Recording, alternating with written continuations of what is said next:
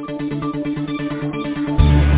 are in the condition we are in the state of ignorance we are in the state of war, in the state of economic depression, in the state of depletion of the resources of our planet because of the greed of psychopaths who thought they could create their own reality. Well, look at the reality they created. You're listening to Shop Talk Radio, the world for people who think.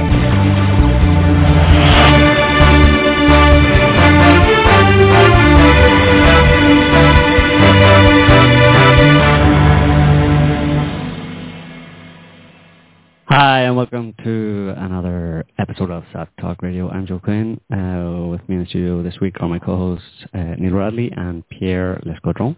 Bonjour. Hello. And we have a special guest this week. His name is Harrison Keeley. Harrison is a writer and editor for Red Pill Press, and he is currently working on a book tentatively titled Mind Matters. The book takes a hard look at the modern scientific worldview, its inherent absurdities, the facts it ignores, and a possible way out of its seemingly insoluble problems via information theory. So we're going to be talking to Harrison about information theory. So welcome to the show, Harrison. Hi guys, thanks for having me on again. It's great to be back. Excellent. Welcome. Good to have you here. So I'm going to let the listeners in on a little secret that earlier on, we were talking with Harrison, or I was talking with Harrison about the show and about things, and we were talking about a kind of hot topic that's going on at the minute, which is this missing Malaysian Airlines flight. And Harrison said to me that, funnily enough, that's kind of related in a strange way to the topic of this show. And I was like, huh? Information theory and missing planes? What are you talking about? So he said, well, I'll keep it for the show, and I'll tell you on the show. So that's probably a good question to open the show with, which is, Harrison, you said to me that this missing plane may be related. So maybe just can you explain that? What's going on with this missing plane, and what has it got to do with information theory? Sure. Well, there's a few things to get into that will kind of lead up to the answer. But well, first of all, we've got to say that this plane right now, as it is really a mystery. No one knows what happened to it, and the officials are confused. There's this search going on, but really, just from what we've heard, this thing just appears to have, disappeared out of plain sight. It's just vanished, and we've got conflicting reports from Malaysian officials and all over about the radar, and when certain systems were turned off, when the plane was visible, using other systems, other radar. There's one satellite ping that put it, west of Malaysia. There was a sighting of it west of Malaysia. Apparently it, just diverted off course shortly after its systems went off, and, that's the last that any, conclusive knowledge about it came through. So right now we're in a place where we really don't know what happened to it, and it's kind of this enigma. I mean, how does a plane just disappear? Now, of course, planes have disappeared, ever since there's been flight. So, many things can happen. You can have just, some kind of failure, and the plane can go down, in the middle of the ocean or, some remote location. So, planes can disappear. There can be just kind of mundane explanations for them, even if they've never been found. But there's also kind of a high strangeness factor, just a kind of weirdness that comes up. And there's been a history of that kind of thing. There was Flight 19. Now that was a flight, after World War II, where 5 Avenger bombers went missing off the coast of Florida, I believe. They were on a routine training mission, and they flew out, and then there was radio contact between the 5 planes and their base, and the pilots were saying, all of a sudden they kind of lost their bearings. They couldn't tell what direction they were heading in. They couldn't see land, and they just couldn't figure out what was going on. Now, John Keel, he's one of my favorite writers on all kind of weird topics like this, and he writes about it. He gives a little summary that I've got here. One of the interesting things he says is that, well, first of all, the Avengers were one of the first World War II planes to be equipped with radar. So radar actually on the plane. That was pretty difficult before then to even to put like two-way radio sets in a plane. Those were, that was high technology at the time. So they were equipped with radar. They were also equipped with what was called a radio detection finder. So these planes were meant to actually be able to go and drop their bombs and then be able to triangulate their location using any two radio transmitters around the area, and then basically get a read on where they were to guide them back to where they were going. So these planes were actually designed to be, unlosable in the sense that they couldn't get lost. They could find their way back. They also had two compasses, a standard compass, magnetic compass, and then a gyro compass. And the gyro compass, apparently, it's turned. It's a small turbine turned by a current of air, so it's not affected by magnetism. But these guys were saying that all their compasses were out of whack, so they couldn't get a read with their compasses on where they were going. And then there was radio interference, and then they just lost contact with them completely. And the thing is that they never found the remains of these ships or these planes. They just disappeared. They even sent out another plane to search for them. That one got lost too, and it was allegedly exploded in midair or something like that. I don't know if there was any evidence for that or what the real story, the official story was. All I know for sure about that, from what I've read, is that so all 6 of these planes disappeared, and the first 5 were pretty strange, just because they seemingly, they had this weird situation where they, totally lost their bearings, which was odd. They didn't know what was going on. Then there's this radio interference, and then they just disappear, and no one can find them. Apparently, this freaked out the U.S. government, and the way Keel tells the story, it kind of inspired the first kind of big post-war intelligence group. Truman started the Central Intelligence Group in January 1946 because there wasn't really a consolidated intelligence network in the States at the time after World War II. And so Keel thinks that that was kind of inspired by Flight 19 because they realized they didn't have a system set up to deal with these kind of events if they were to happen, all over the place. But the main point of that is that that's just one example of a plane disappearing, and Keel and many other writers give all kinds of other examples that are as strange, even more strange. Like, for example, some planes will just disappear and never be found. Others, the planes will be found later on, landed in these obscure locations with no people. The people have disappeared, so the pilots. So the plane will just be sitting there. It might have, half a tank of fuel, no sign of any kind of damage or fire or struggle.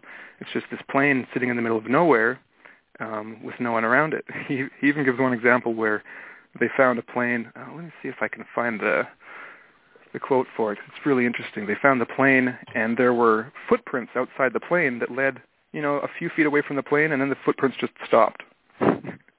Wow. Which is pretty weird. But my main point in talking about these is that there's strange disappearances happen pretty often, and it's not just planes. Like, there's a series of books written by, what's his first name? David Paulides, called Missing 411. Yeah. And he investigates all kinds of missing persons cases that happen in the States, like in parks, national parks, and just really weird disappearances where people will be walking through one of these parks. One of them will be ahead maybe 10 meters, turn a corner. The people behind him turn the corner, and then there's just no sight of the guy. And it's, often children. But these cases, there's a ton of them, and they remain unsolved, and they're just really enigmatic, really strange. Like, there's something weird going on. And Keel, of course, do you have something to ask? No, go ahead. Okay. So Keel was into all kinds of these weird things. He wrote about a bunch of them. Actually, I've got a couple here that are pretty interesting. One was in the Korean War, a British wing commander, J. Baldwin. In March 1952, he was flying, I think it was some kind of weather reconnaissance mission, if I remember correctly. And the people he was flying with saw his plane enter a cloud and then never come out of it. And that was never explained. He was, presumed missing, presumed dead. But no wreckage, nothing. Just disappeared out of plain air.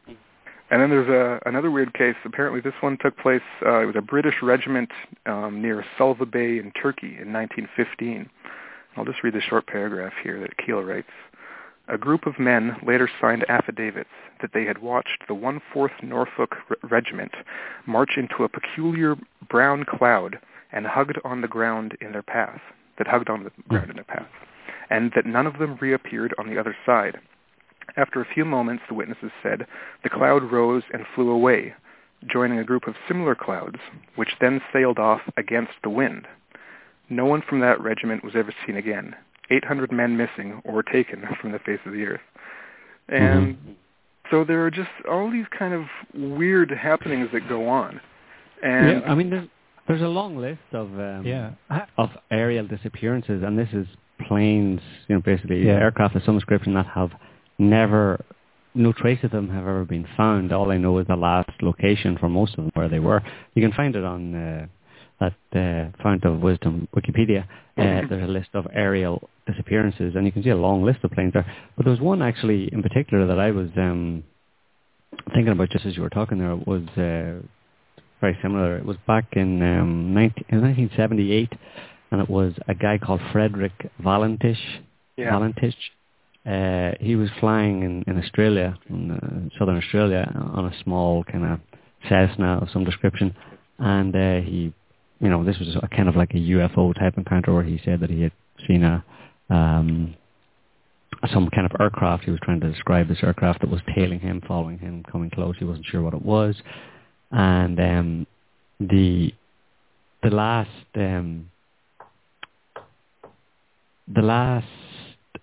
kind of communications I had from him was through the radio was that he was experiencing engine problems and he was going to proceed to some location, and then there was a brief silence, and then which was followed by 17 seconds of an unidentified noise described as being metallic or scraping sounds, and that reminded me of well, first of all, it reminded me of these strange noises in the sky. I don't know if that's in any way related, but these kind of strange noises that have been heard around the world, which could be described as kind of metallic groaning or scraping noises.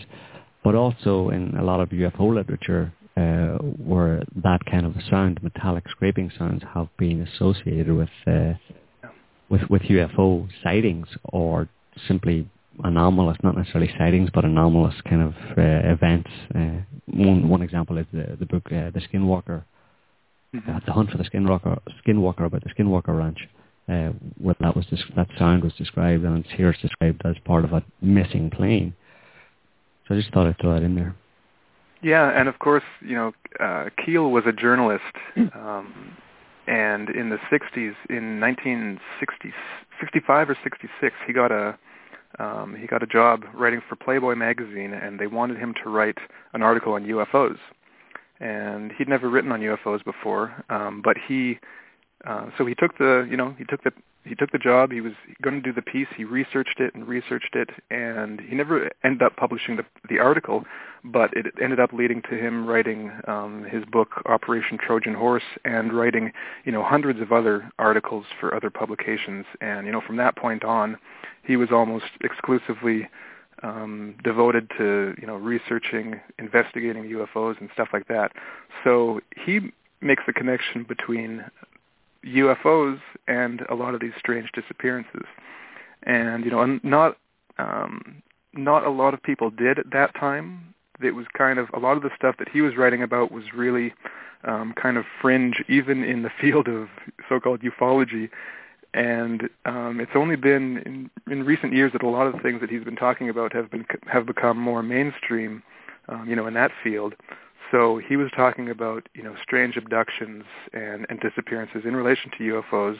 And one interesting thing that I think, might relate is that he was talking about these mysterious disappearances and UFO abductions. But one of the things that he observed and made a connection with is, first of all, in this so-called alien abduction phenomenon. Now, this will be, it started, the first big cases were in the 60s, gained speed in the 70s, and then it really took off in the 80s with, Whitley Strieber's book and Bud Hopkins, the artist who wrote the book Missing Time, and really brought this kind of thing to the mainstream, which was the idea that some people might remember these strange events that seemed, they fit this, what we now can recognize as the alien abduction narrative, or they might experience a short period of amnesia, what they've come to call missing time. So, you'll be driving down the road, at night or during the day, and then, you might have just this weird kind of blackout, which is pretty common, just dissociating while driving. But then you might be with your family in the car, and then 3 hours later, you find yourself on a different road. It's 3 hours later than it should be. The trip should have, or you would get to your location, but you get there 3 hours late. So you've got this weird missing time where it's like, and you've got total amnesia of all this time.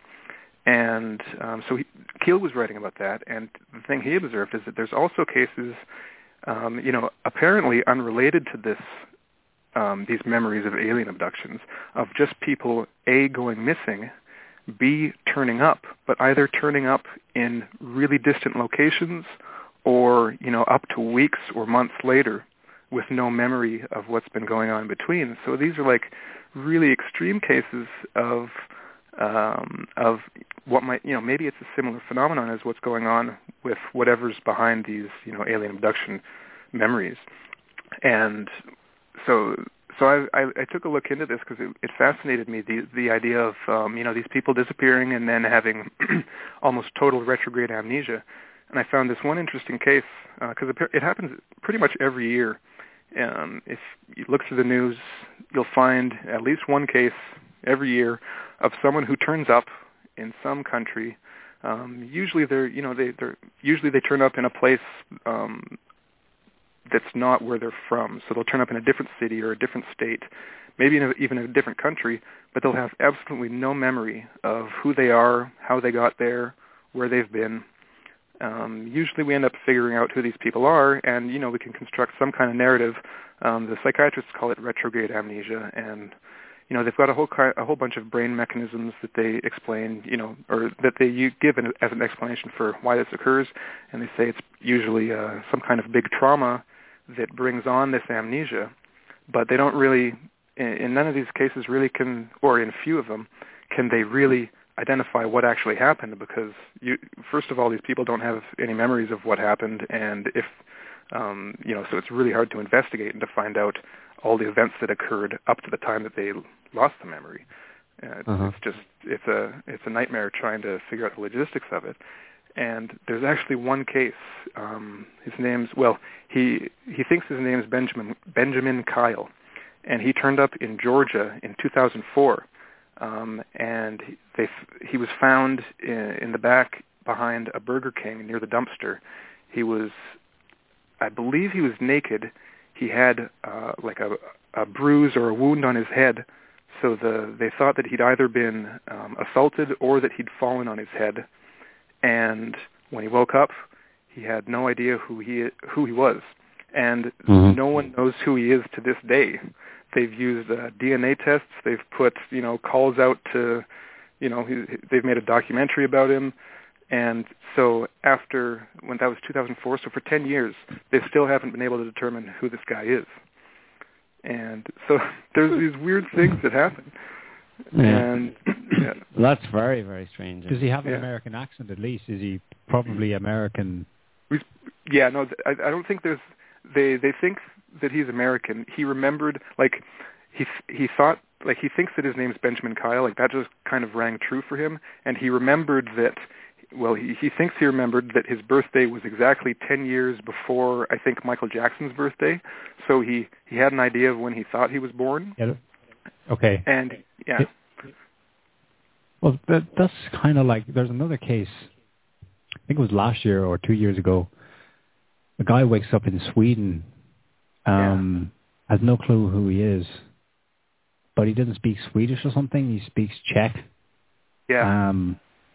And they're trying to find out who he is. And, you know, he has a kind of backstory.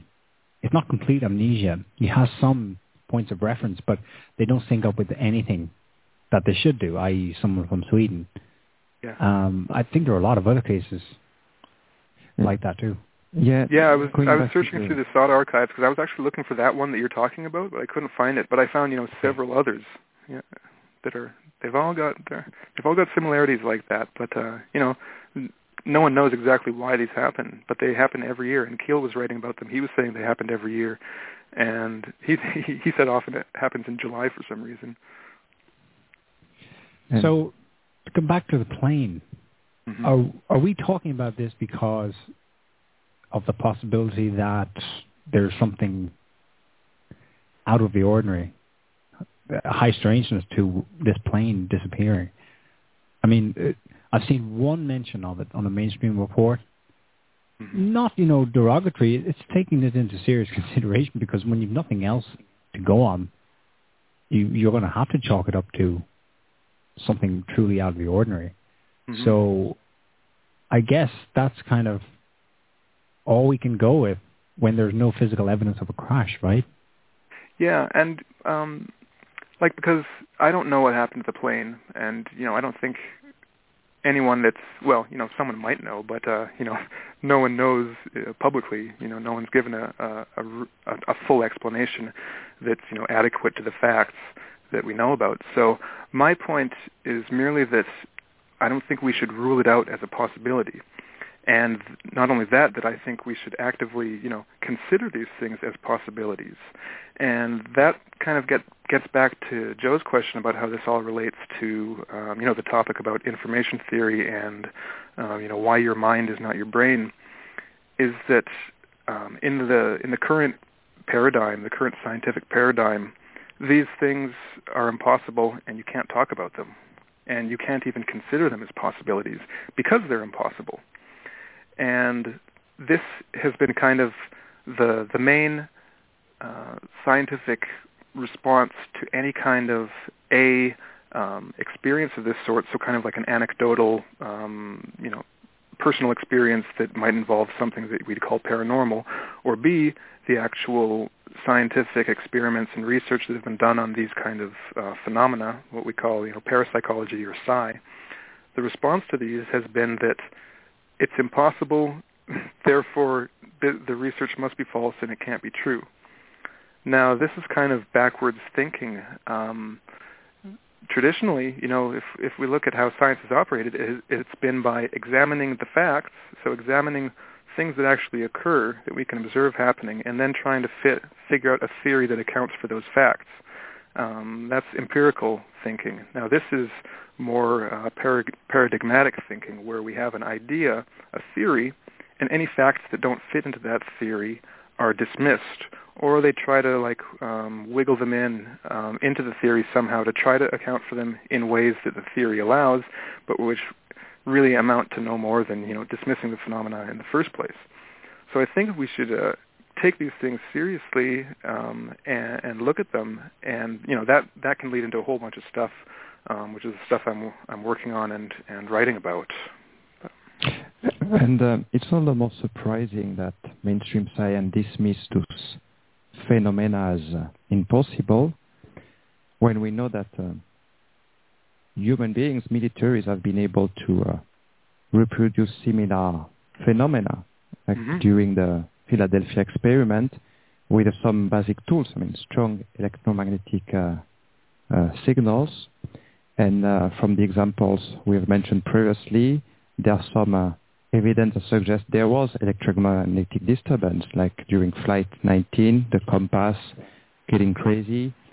for MH370, the plane apparently U-turning, going up and then down, apparently and the losing transponders its path. going off.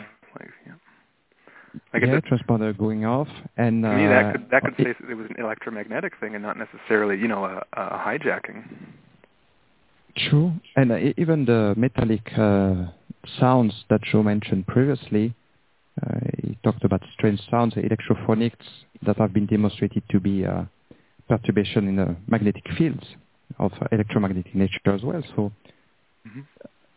there is some ground to consider those phenomena as possible. Yeah, and that's kind of the strange thing is that you can even get, well, he's a mainstream scientist, but he talks about weird things. That's, I believe his name is pronounced Michio Kaku, the physicist. Mm-hmm. And, he writes about, all kinds of weird possibilities, wormholes and, going in and out of dimensions and what might, what a hyperdimensional being might be that lives in 4 dimensions as opposed to 3 dimensions. And so there are all of these possibilities out there, but at the same time,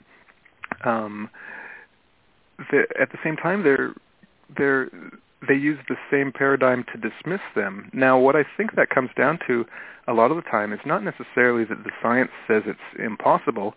It's that the scientists' own philosophical assumptions about science and about reality get into the picture. And so even if there's a scientific corollary or, correlation between these things like electromagnetism or, these other dimensions or something that can conceivably make it possible, there's something else that makes them see it as impossible. And, that comes down to the scientific worldview of materialism, because materialism is a really weird ideology. I've been trying to wrap my head around how it came to be and how people can actually believe in it with such full force when you really start looking into it, it really doesn't make much sense at all.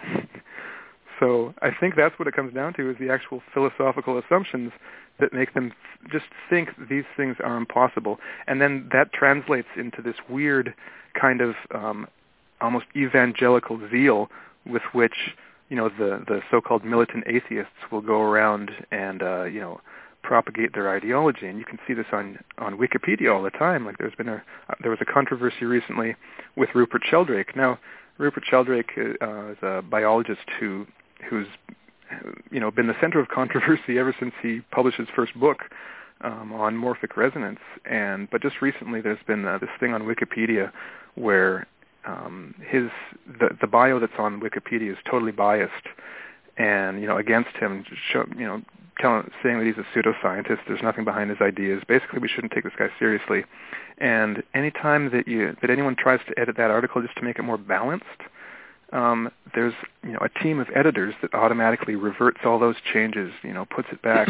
They just will not allow a balanced portrayal of who Rupert Sheldrake is, and I find it really strange.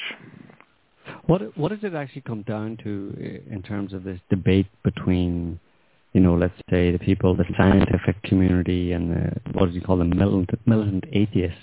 Mm-hmm. And those who like Sheldrake? I mean, what are those like Sheldrake called? Do they have a name? Well, they've got a few names. I think one way to approach it is to look at how they view consciousness and what the role of the mind is, and basically what is the we can call it the ontological statuses of the mind. Like, what is the nature of mind? Okay, it's the idea, like in the show description here. It's why your brain is not your mind, and it's the idea that the consciousness or human conscious awareness is located and confined to the cranium. Yeah. Right. And that basically, well, it comes down to a couple of things. One, it's called materialism for a reason, and that's because, according to this, it's really a philosophical worldview, is that matter is the only thing that exists, and matter being like mass and energy.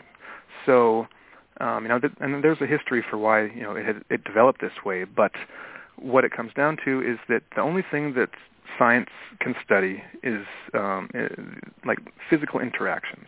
So when we look at, particles or atoms or molecules, it's the forces, binding them together, holding them apart, pushing them apart, pulling them together, that sort of thing. And it's all these what we call objective qualities about matter. So these are the things that we can measure, that we can see happening. But what we can't study are the so-called subjective qualities. Now, we all have subjective qualities, otherwise we wouldn't be having this conversation, hearing the words, thinking what we're going to say, or, any kind of sensory perception. We have a sensation of it, a perception of it. We have an experience of it. And, philosophers will call it either subjectivity or agency or, experience, being those are some of them. So basically we've got this awareness, and we can't, or traditionally science hasn't been able to measure this awareness. It's not a physical thing. So we can't, so the problem now, the problem comes down to trying to explain what is, a subjective thing that isn't physical, just the experience of awareness, in terms of physical properties. But they're totally different categories. You have what it feels like to be alive, to be something, a person. You've got those experiences, and then you've got, what you can measure about people. So you've got their behaviors and, what's going on in their bodies, what's going on in their brains. But we can't measure what a person's thinking or what a person's feeling. Now, this has led to a whole history of theories of consciousness and theories of what mind is. And if we look in the history of psychology, we've had a series of these explanations. Starting with behaviorism. So the really hardcore behaviorists argued that there was no such thing as consciousness per se. All that really existed were the behaviors that we could observe and measure. So when a person smiled, for example, they weren't necessarily feeling happy, because that doesn't make sense. Feeling happy is, a subjective quality, and there's no such thing as subjective qualities, because all that exists is matter. So the only thing that really happens is that they're smiling. They're doing a physical thing. And that led through a series of theories to where nowadays we've got the computational theory of mind, where basically mind is like an information processor, like a computer, where we have an input, and that can be, any influence that's coming from the outside world and, acting on your nerves that goes to your brain. And then we've got this mysterious information processing that goes on, and that it fulfills a function in the body that produces an output, and that output will be a behavior. Now, it really doesn't, while it's more complex and it takes into account more of the advances in cognitive science and the actual neurology and neurochemistry of the brain, it's really not a lot different than behaviorism was like 100 years ago. And there's a psychologist named Edward Kelly who wrote a book recently with a bunch of others called Irreducible Mind, as a kind of big criticism of these theories. And I like the way he put it. I don't have the exact quote with me right now, but he basically said that the history of each of these theories has just been a less unsuccessful version of the previous one that doesn't really take into account, all the facts that we have about consciousness. And the most important one of which is that we do have awareness and experience. So they've just been, they leave that out. It's like trying to fit a square peg in a round hole. It won't work because they're talking about two completely different things. Now, when we get to the brain, so we've got this activity in the brain. We've got neurons firing and all this stuff. Now, one of the theories that, it's still kind of popular. It's kind of, I think it's been kind of subsumed by computational theory of mind, was called identity theory. And that basically said that when you have a brain state, that brain state is completely equivalent to the experience that you're having of that brain state. So right away we run into a logical, problem that David Ray Griffin talks about in his books. That we can't talk about something objective or something subjective in terms of objective qualities. It's a category mistake. It's comparing apples and oranges. Well, even then, apples and oranges are have more in common than a brain and the experience of thinking and feeling and etc. So the idea is that they're identical. Now, what does that mean? If they're identical, that means that what we think of as our mind, what we think of as thinking, can't have any real causal effect on the brain because they're the same thing. So the implication is kind of that mind is an epiphenomenon of the brain. Mm-hmm. So this is what John Searle, he's a philosopher of mind. This is the conclusion he came to: is that mind is this physical epiphenomenon that is reached at a certain level of complexity. So we've got simple-celled organisms and amoeba, and up the tree of life. Finally, we've got humans that have such complex brains that for whatever reason, by virtue of that complexity, there's this extra physical effect that we call mind. But in reality, it's an illusion. Now, no one can really explain how exactly it's an illusion. Like, how could you have the illusion of being, aware? It's difficult to wrap your head around. So what they're basically saying is that part of materialism is reductionism or determinism. Basically what that means is that everything that happens on top of matter, so that would be like conscious awareness from this point of view, as an epiphenomenon of physical functioning. Everything on top of that is totally determined by what goes on below it. So when we are thinking that we're making decisions, or we're thinking that we're thinking, that's an illusion. We're just convincing ourselves somehow that it's actually taking place, but all we're observing is that's just the awareness that we have of what's happening in our bodies, totally outside of our control. So basically, neurological functions and chemical functions, etc. Yeah, and I think the important thing is the fact that we don't have any control. We think we have control, but we're just observing all these things happen. Now, what that implies is kind of a complete determinism, in the sense that our atoms are behaving in certain ways. They're combining, they're forming molecules, they're forming cells, they're forming organs, and a body and a brain. And then we have all these influences coming from outside and inside our bodies, acting on them. And then that creates physical changes that happen in our bodies and in our brains. That creates these brain states. And then, so we're watching all this happening somehow mysteriously. And then when we think that we make a choice, like, I'm going to do this or I'm going to do that, I'm going to eat this or eat that, or, I'm going to go to bed at this time or not this time, that's, just a narrative that we tell ourselves, but it's actually totally and completely determined by our atoms, essentially. Mm-hmm. Now, so isn't the fly in this particular bowl of soup the idea that even they admit that we're observing this happening, therefore there is an observer? Because if we're just basically machines, essentially chemical, biological machines, we should just continue to go about our daily lives, but there should never be any self-reflectiveness, never any, even the words "I am doing this" should never occur, because that implies an awareness and an observation of these chemical and automatic or automata happening, and no one should be observing that. There should be no one inside observing any of that happening. It should just be being carried out, and no one essentially therefore really talking to each other either. Well, exactly. I think these guys, they get around that by saying that, yes, I'm doing this, and it is an illusion. Yep. And they leave it at that. Well, I'm aware that I'm doing this, but that is part of the illusion. And they're happy with that. No, but that's not a satisfactory explanation of it. No.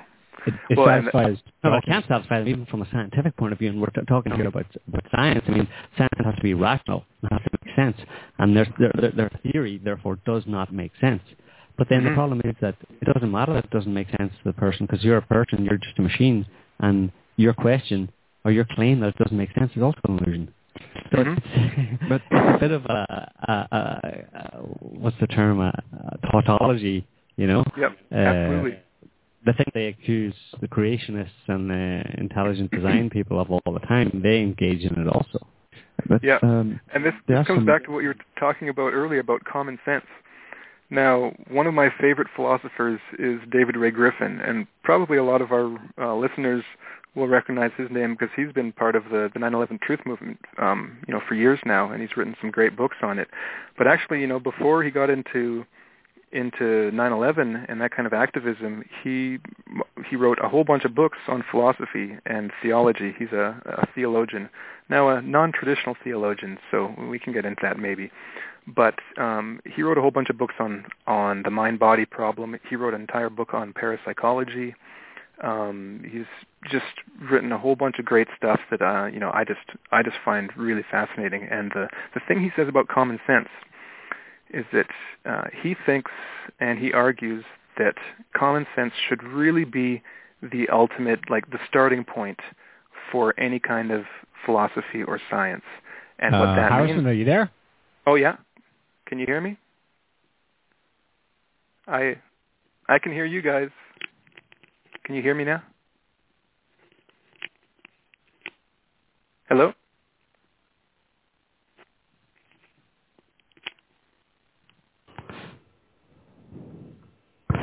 And we're back. We just cut off again by Blog Talk Radio. As always, send your hate mail to the appropriate parties. We're going to have to try and get Harrison back on the line here. So we're going to do that right now. Hello? Harrison, you're back. We got cut off. Okay.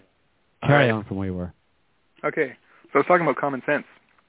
And, excuse me, but first we've got to figure out what common sense means. Now, so Griffin, he really likes lists and numbers, so he divides common sense into two kinds, hardcore common sense and softcore common sense. So he'd call softcore common sense just any kind of, common sense belief that we might have about something, but that really could be true or false.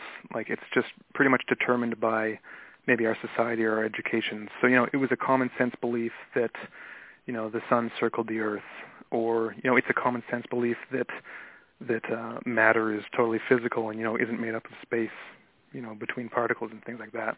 So those are just, beliefs that can be very strong and that we feel are true but aren't necessarily. But what he thinks about as hardcore common sense are those ideas and those aspects of reality that we can't actively deny without affirming them in the very act of trying to deny them. Now, this gets back to the funny thing that you observed about these scientists and these philosophers is that, and we can take an example. If you try to argue that there's no such thing as truth, then how are we to judge the truth of your statement? Do you really believe that what you're saying is true? If it is true, then you get into this logical paradox where if I'm arguing that there's no such thing as truth, I obviously believe that that's the truth, and therefore, truth must exist in some sense. And so he goes through, there's various ones of these. Like if I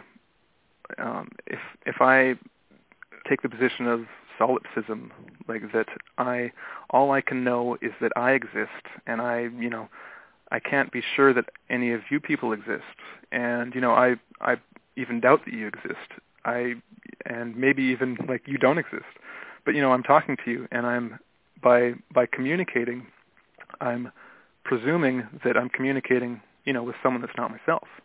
I'm presuming that you're real, and I can also deny that anything has value.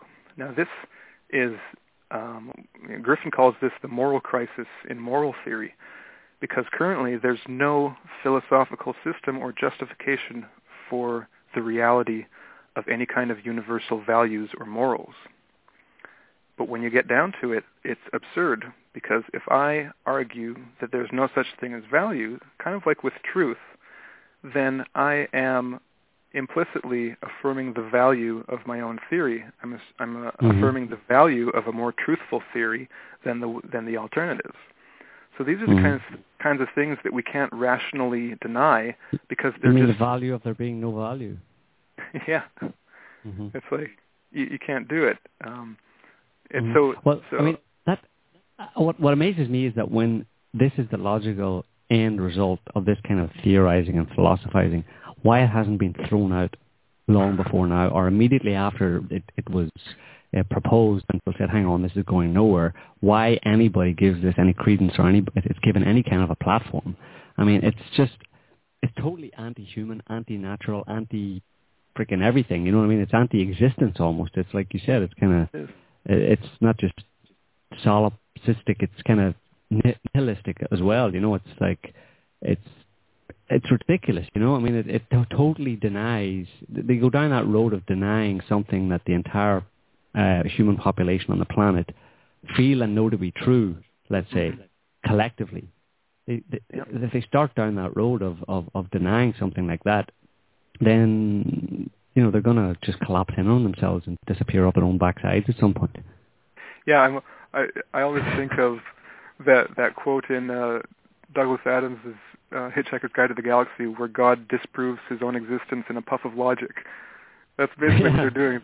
They're disproving their own existence in a way that's just completely absurd, and it's really frustrating to read about and to think about and to see that this is the basis of our Western civilization. It's the basis of a lot of the science. Well, the official basis, because you'll find a lot of scientists that disagree and that don't believe these things. But it's the official narrative, so it's what gets filtered down. And it's the reason that there's a moral crisis. It's the reason that there's an ecological crisis. And the only thing that I can think of why this has lasted so long and why it keeps going on is that this worldview that's suggested by it is just kind of really happens to match up with some essential features of the psychopathic worldview. And when you think about psychopaths being in power, it's like it's like a match made in heaven, kind of. Well, absolutely, it certainly serves the agenda as we've seen it played out over the past few hundred years of the powers that be, in terms of their major tool is or their major goal, let's say, is obviously greed and conquest and domination of they live in the world is their playground, so that's what they want to dominate and control, and they do it by force. That involves abuses and killing of all human beings, and has done throughout most of recorded history. So you want to kind of, I suppose, get the population in line with that kind of an agenda. If you want to do that, then a great way to do it is to try to convince everybody through this kind of spread of a cultural philosophy or a personal humanistic kind of philosophy that it's just all about me. I'm just a machine. Nothing really matters. People are much less likely then to feel, or it's going to reduce people's natural kind of maybe empathy and sense of community that would stand against the kind of predations of the powers that be, So it's very useful. Yeah. A very useful philosophy for their agenda. Yeah, and just a couple examples to kind of bring that point home. The philosopher Descartes, he believed that only humans had any sense of awareness or experience or subjectivity. Mm-hmm. He thought that everything below humans, so that any kind of animal, didn't actually have any sense of being, of experiencing. So even dogs, for example. So that made it really easy for him. He was a champion of the practice of vivisection, kind of the dissecting of animals while they're still alive. Because for him, he thought that they were just like machines. They weren't actually feeling anything. Yes. They were just, that was just the stimulus response that they were giving off, but they didn't, it didn't hurt them. So, he was able to rationalize it to himself. And, I think about how long humans have been performing surgeries on babies because they thought that babies hadn't developed this, the ability to actually feel pain yet. It's like, that's the kind of lengths that this can go to. Harrison, you mentioned that this mechanistic vision of the world was one of the foundation of our Western civilization. In your book, you show that it's not always been the case. The Stoics or the animists had a totally different vision of the world, and as history progressed, the church, in an ironic twist of fate, actually laid the foundations of the mechanism or the mechanistic view on which modern science grew. So could you explain better this evolution? Sure. Now, the time, well, before what we think of, as a scientific revolution, and even during, the beginning of this, the church was really in charge. And, the church was, intertwined with politics, so they were basically one and the same. Essentially, variations here and there. But so there was a dominant worldview, and that was a supernaturalistic worldview that God created everything, God being this omnipotent being, omniscient, had all the power, could interrupt the universe at any time to create a miracle. And this is the kind of worldview that was going on. So there were, like you said, Pierre, there were alternatives, though. There was this idea of what we can call the Hermetic philosophy, or the Hermetic tradition, or the esoteric, these kind of alchemists and assorted folk like that. And the way they saw the world was kind of different. They saw the world as what we might call being panpsychic. What that basically means is that all parts of the universe, the entire universe, has some mental aspect, some idea of mind, or some ability of mind. So basically, mind is expressed in the entire cosmos. And they had a few kind of ideas that followed from that. One of them being action at a distance, so being something like telepathy, the idea that one mind could influence another mind over a distance. And that might mean that the paranormal was real, that these things actually existed and happened, and there was a natural explanation for them because this just happened to be the way the universe was constructed. Now, what happened was the church couldn't allow these things for several reasons, and I'll just get into a couple of them. One of which was, if action at a distance was possible, and if telepathy was possible, if there was a natural explanation for paranormal events, that meant that there might be a natural explanation for the miracles in the Bible. And the miracles in the Bible were one of the foundational reasons to believe in the truthfulness of the Christian religion. It was like, so do we have the right to rule over you? Well, God said we did. Just look at all the miracles that happened. But if it was possible that, that these things might happen just either randomly, spontaneously, or, might happen to, bad people. Bad people might have supernatural powers. That takes away this one justification for, Christianity being the one truth. So there were a bunch of these ideas that conflicted between one or the other. And what basically happened, now Descartes was one of them, is that they ended up seeing the world as being strictly dualistic. So that means there's two basic fundamental principles in the world. One ultimately being God, and then God created the universe and everything in it, like in this act of instant creation. So he created the world out of nothing. So God existed in this supernatural sphere, and he gave humans the gift of minds. So this was their explanation for a mind. So the thing about the dualists and all of the early founders of the scientific revolution, they were all Christian of one sort or another. And so they all saw mind as being a real thing. And it was an important part of reality. They accepted the existence of their own minds. They just placed it, in this supernatural context where God was the ultimate source of mind, and God gave them their minds. And somehow these two separate worlds, the mental world and the physical world, connected somehow. There are various explanations for how that happened. Descartes thought it was through the pineal gland, and that theory has been discarded since then. But we've got this supernatural world. Now, the qualities that the world had was that the world was completely mechanistic, like you said, Pierre. So the world operated like a clock. God created the physical laws, created all the matter in the universe, set it in motion, and everything proceeded mechanistically. So any kind of causation, any kind of cause and effect was a strictly physical one. So one object bumped into another, and that was the only thing anything could really happen. And then, of course, God created everything as it is. So, God created humans, and then he just happened to give them minds. So really, this was, I'd call it a silly worldview. It doesn't really make much sense, but it at least left open the room for mind.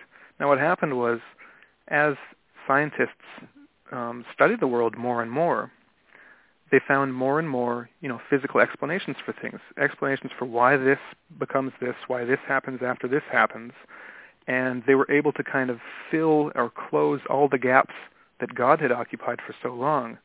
So, eventually we get up to Darwin, and finally, well, allegedly, we've got an explanation for what originally had been seen as, God's work. So, now we've got a physical explanation for this, and the gaps became smaller and smaller to the point where scientists said, well, we can pretty much dispense with God altogether. The more we discover, the more we find that God isn't responsible for the things that we now know are made possible by, physical laws and things like that. So by eventually coming to reject God as an explanation for these things, scientists were left with that mechanical part of creation. The one half between the mind and the body, or between God and the world. We were just left with the world, and it was completely mechanistic. And another thing, one of the views of the church was that God was, of course, the supreme ruler, the supreme kind of like a king or a lord. And what do rulers do? They prescribe laws. And, laws are universal, and they, it's my way or the highway, basically. So the universe was seen as being this, mechanistic, ordered, clockwork universe. So when God was erased from the equation, all we ended up having left was that mechanical clockwork universe. And that's what's, in a nutshell, now it's a lot more detailed than that, but in a nutshell, that's why nowadays we've got this mechanical clockwork universe where mind has no place, because it got erased, it got basically thrown out. It's the baby that got thrown out with the bathwater when we rejected God as an explanation for the universe. Yeah, and actually, in your book, you say the church hoisted on its own petard, but if you look at it from a more global perspective, a psychopathic ruler mind, actually the church and science, materialistic science, are two edges of the same sword, in a sense that they put us in some kind of double bind, because they give the illusion of opposition between creationism and Big Bang, materialistic Big Bangism. I don't know if you can say that in English, while excluding any other third option, and led to this world devoid of any moral compass, of any value, of anything that is related to what makes us human, it's consciousness.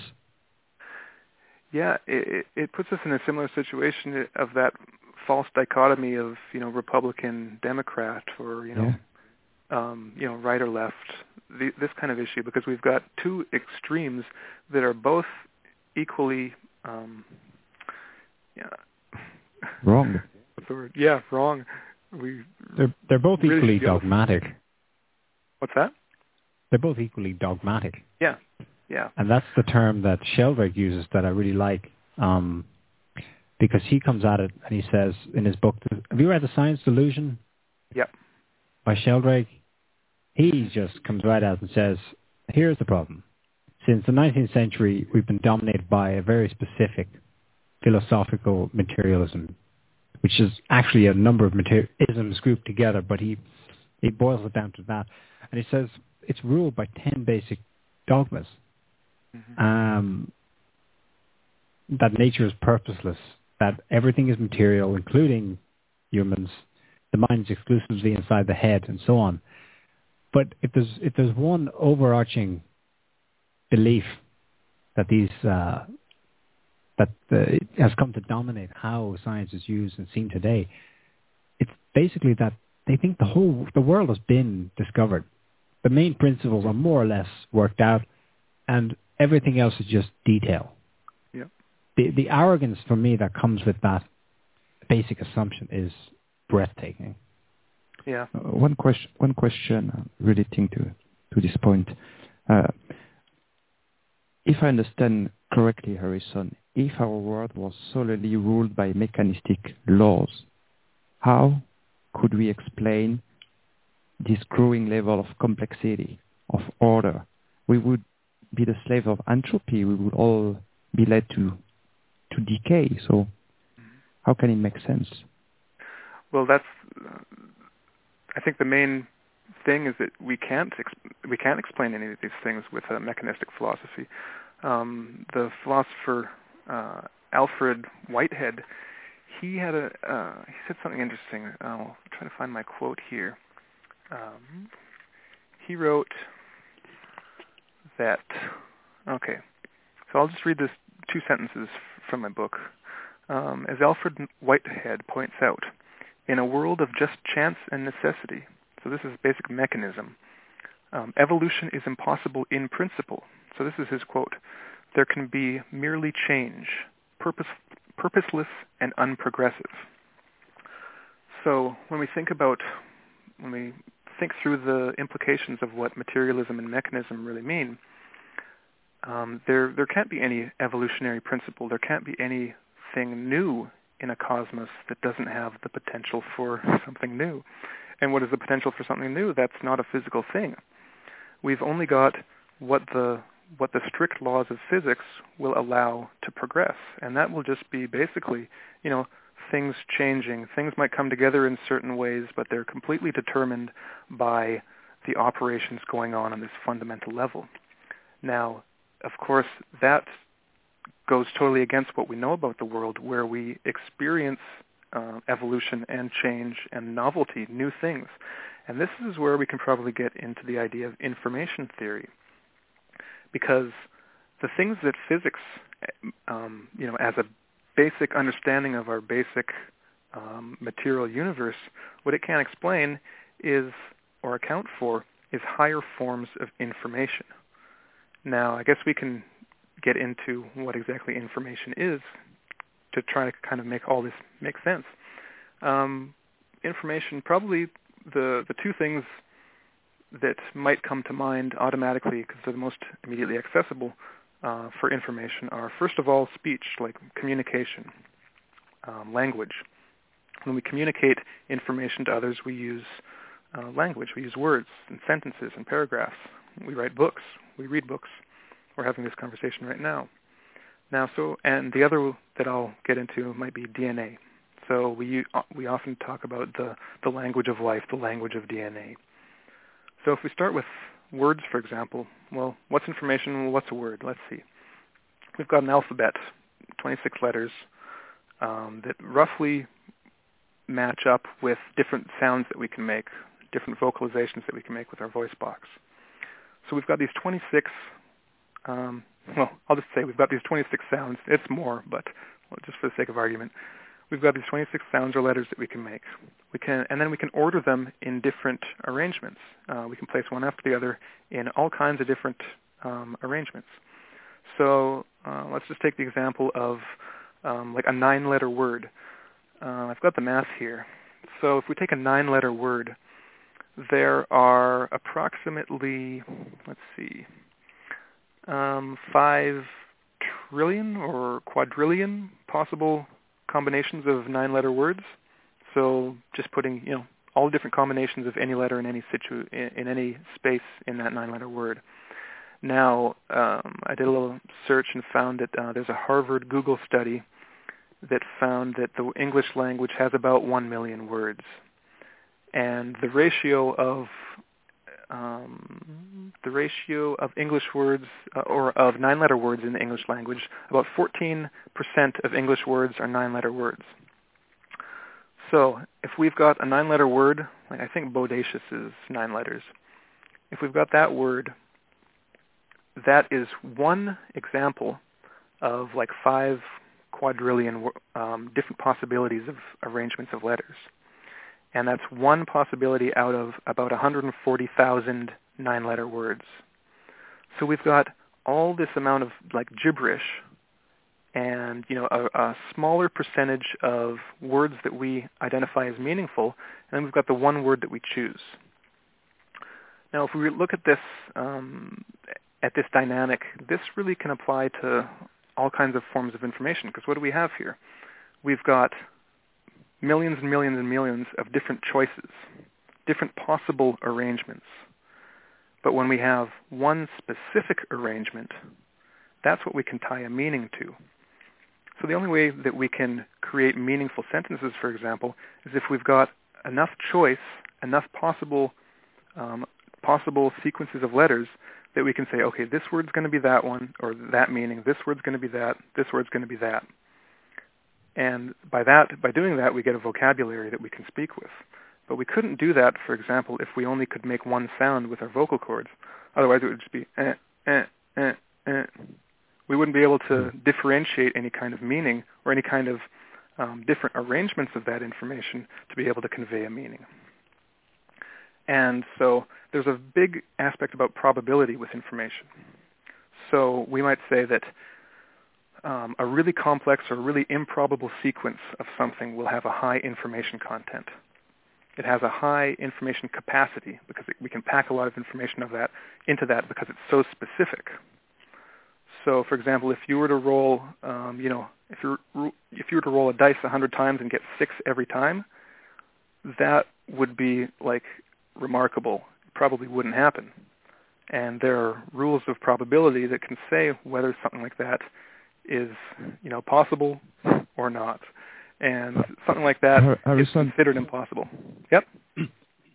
Yeah, just one point in your book, you mentioned this example of 100 coins, and you say that actually statistically it's the possibility of having 100 heads is the same as the probability as any other result, but what is very unlikely is to get 100 heads after announcing beforehand, before the event that you will get this result. Mm-hmm. Yes, that's where we get into something about specified information, because technically any sequence of heads or tails that you're going to flip are going to be equally improbable. It's going to be 1 over 2 to the power of however many times you flip the coin. But the improbable thing is that you're actually going to be able to guess the sequence exactly. So, I might roll heads, tails, tails, heads, heads, heads, tails, heads, tails, heads, heads, heads, etc. And if I can guess that before I actually flip it, that's something remarkable. But the kind of direction I want to go with this is if we look at something like DNA is also a language. We've got these nucleotide bases that are arranged in a certain order that when translated and converted into proteins by, the DNA will be read, a copy will be made, molecular machinery will read that copy, and then it will match these transfer RNAs that have an amino acid on them, and it will put them all together according to that sequence. Now, if we try to look at the probabilities involved, well, a pretty small protein has about 150 amino acids.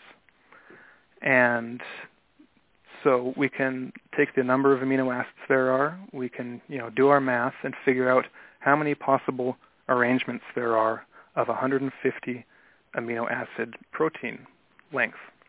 And the number's just huge. Like, let me see if I've got it here. Something like 1 to the power of 195. So that's a 1 followed by 195 zeros. And, given all the time in the universe, all the computing power of the universe, we can't get that result by chance, for example. That's just one example. But when we look at a protein, there's a scientist named Douglas Axe who did a study on this where he tried to figure out the total number of those sequences that will actually produce a functional protein, so something that actually works in the cell. and that number's slightly smaller. It's 10 to the power of 77. And, 10 to the power of 77 will have stable folds. So a protein is just a sequence of amino acids, but it has to be able to fold into a specific shape and keep that shape in order to have any function. And then only 10 to the power of 74 will have a function. So we've got these, it's kind of like our 9-letter words. We've got all these possibilities for what the protein will be or what the word will be. It could just be nonsense. Then we've got a smaller probability, a smaller subset of all these possibilities that will make a protein. And then we've got, the one protein that we're looking for, basically. So what we've got, this is basically a form of information in the sense that information is when you choose how things will go one way or not any other. So we've got a whole bunch of options, and we're going to choose one option as opposed to all the others. Now this gets back to kind of our evolutionary principle in nature. If there's no evolutionary principle, if there's no potential for change, no potential for one option or another, things are just going to happen and repeat. One object will move here, then it'll move over there, but there's not going to be any real growth or anything.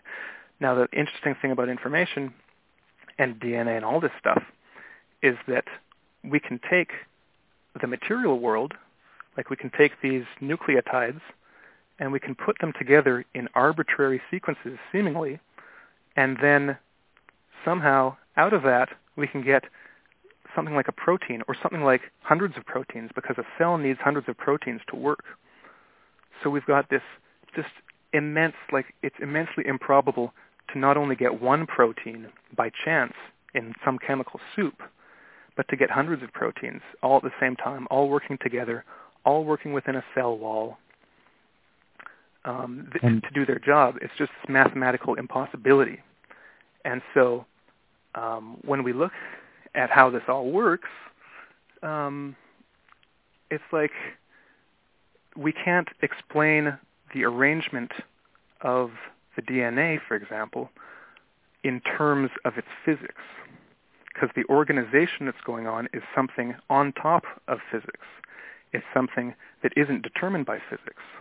Because physics and chemistry just acting on their own, they might put certain amino acids together in certain ratios. So this amino acid might bond naturally with this amino acid, this many times. These ones won't bond really. So all we'd have are these amino acids basically kind of randomly coming together and making these random sequences that wouldn't end up being an actual protein, because there's no law in nature, there's no law in physics that says, okay, I'm going to put this sequence of DNA, this, and it's going to be a protein. It doesn't happen that way. Chance and necessity, neither can explain that. So you showed that DNA can form by chance. So obviously there's another factor. There's some kind of, what would you say, some kind of intent, intelligence, design? Yeah. How does it work? What is the driving factor? Well, this gets into another controversial issue, because the things that I'm saying right now about probability and DNA and stuff, the only people that say this are the supporters of intelligent design. Now, so that gets into the whole creationism angle, because the popular view of intelligent design is that all the people that support it are creationists. So they're hardcore Christians, and they're just trying to find a way to make God responsible for evolution. Kind of unfair assessment. Not all people that support intelligent design are Christians or even religious. There's Nick Bryant, for example, who has his theory of rational design in his book, Origin of Life, The Fifth Options.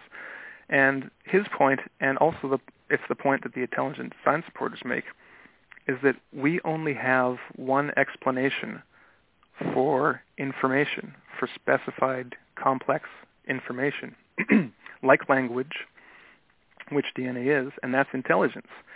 You need intelligence in order to to take that highly improbable sequence and to just make it probable. Like we do that all the time. When we're speaking, we're forming highly improbable sequences of vocalizations tied with meaning that we're informing with intent. And we do that every time we speak, every time we write an email. It's this event that occurs in the cosmos that shouldn't happen, but we're able to do it because of intelligence. So what the intelligent designers guys say is that there must be an intelligence behind DNA, for example, and not only DNA, because DNA isn't the only information in the cell. The cell structure itself is highly specific, and the cell structure needs to be in a certain way. It determines a lot about how an organism will develop from that first cell, but there's no DNA to transfer that cell organization. The cell structure gets inherited directly from cell to cell. So where did the first cell structure come from? Where did that first DNA come from? I think there's got to be some type of intelligence that somehow makes that specific arrangement that can't have come about by just molecules bumping into each other, because it's just so complex, so specified. What is the what are the Darwinists? What is their explanation for this? It's that it is possible by a random chance. Well, then we can. Well, actually, if we take someone like Richard Dawkins, Dawkins is probably as hardcore a materialist and as an atheist as you can get.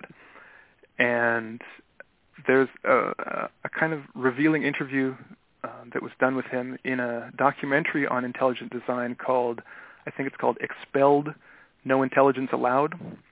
And so the interviewer kind of presses him into a corner about the origin of life, so basically the first DNA, the first single-celled organism.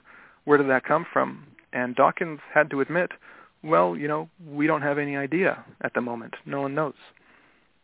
So there are all kinds of theories, of course. And these, there's the RNA world theory. So, because one of the problems is that DNA is necessary in order to make proteins. But proteins are necessary in order to work with the DNA. So we've got a chicken and egg problem. You can't. If proteins came first, there couldn't have been any DNA. They needed DNA. So, and the same. If there's just DNA, there's no proteins to read that DNA or to self-replicate. So what they've come up with is this RNA theory, that RNA came first because there are certain enzymes, ribozymes, that can, basically RNA can act in a similar way as DNA and proteins. So they theorize that there must have been, it must have started as RNA, and then somehow, now this is where the mystery is, somehow a self-replicating RNA sequence evolved, and then from there, it evolved into other structures and DNA, et cetera, et cetera. But kind of like the mind, the psychological theories of the nature of mind, like behaviorism and computational theory and identity theory, they're all just less unsuccessful theories than the last. It's the same thing when we look at origin of life theories, because all they do is push back the search for the first information, because you need a whole lot of information in order to have a self-replicating organism or sequence of RNA even. That's a huge informational input that has to come from somewhere. You can't get that by chance. So it's another one of these examples where because there's no intelligence allowed, because that might in the scientist's mind imply that God is real and we can't have God being real, then that must be impossible. So therefore, we've got to just really try to figure out a way that it might be possible without any intelligence. But you can't. None of these theories make sense. They all presuppose existing information. Okay, well, that's the origin of things. But in terms of how things, let's say we leave that as an open question. No one has the answer to where it all began.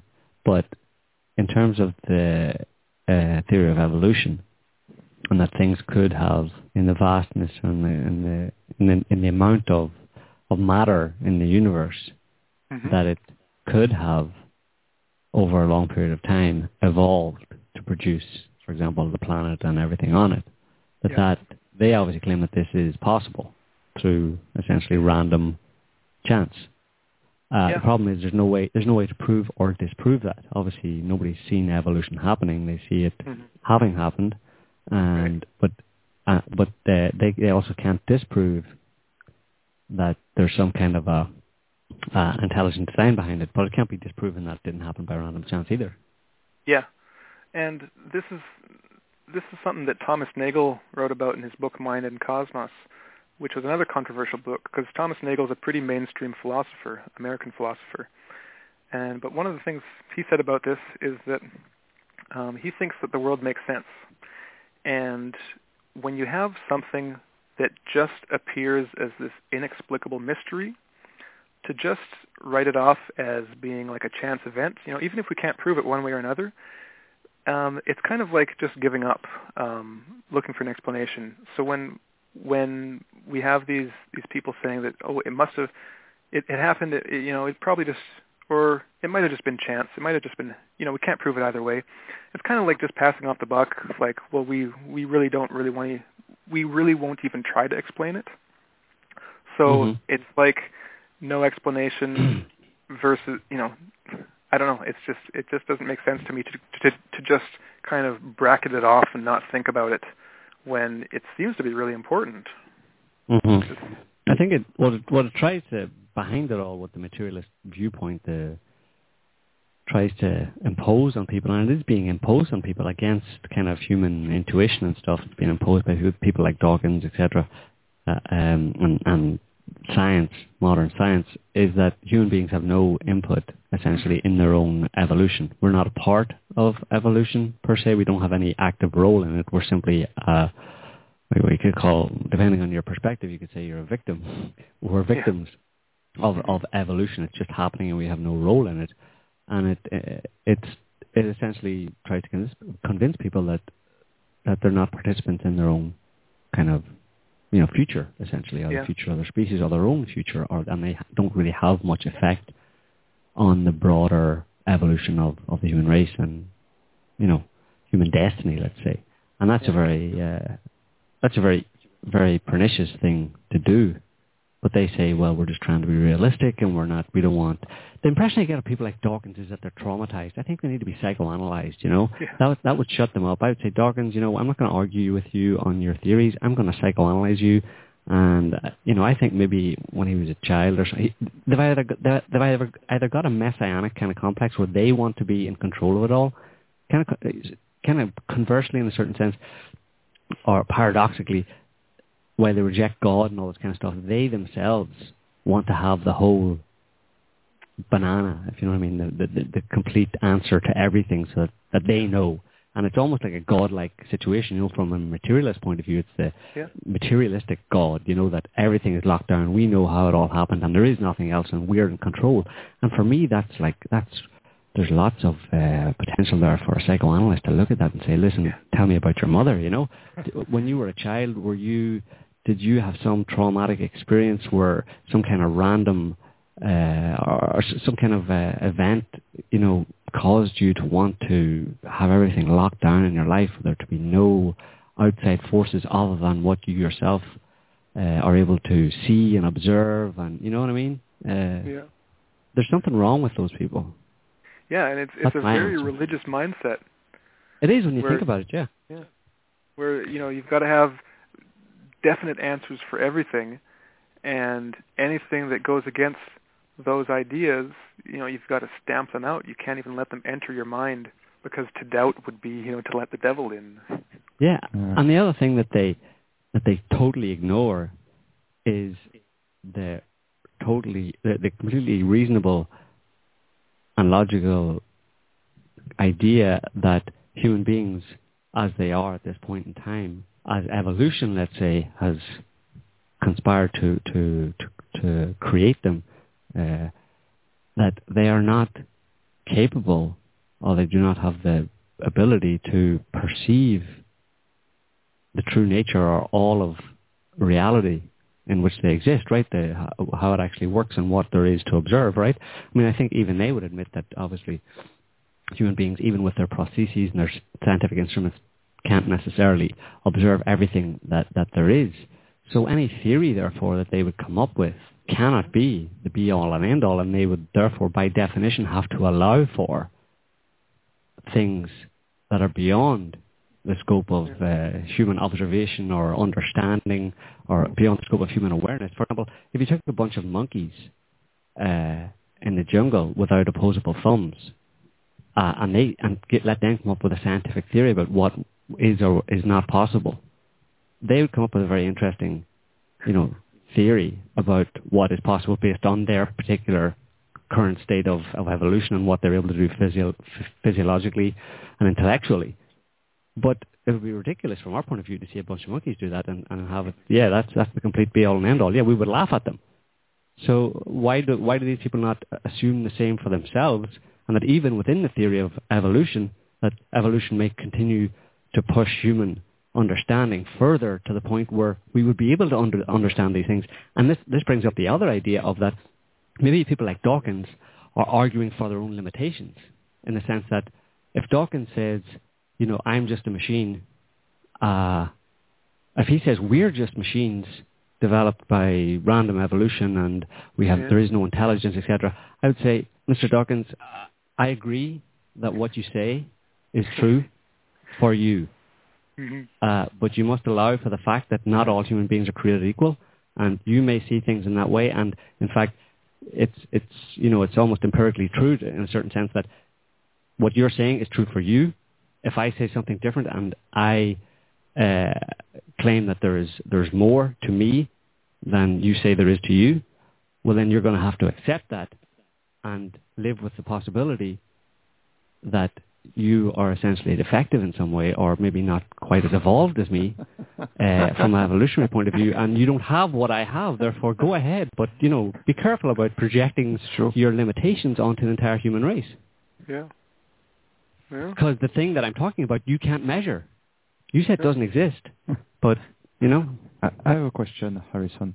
You mentioned Brian Schiller, who demonstrated in his book that obviously life on Earth and human beings in particular are the result of intelligent design.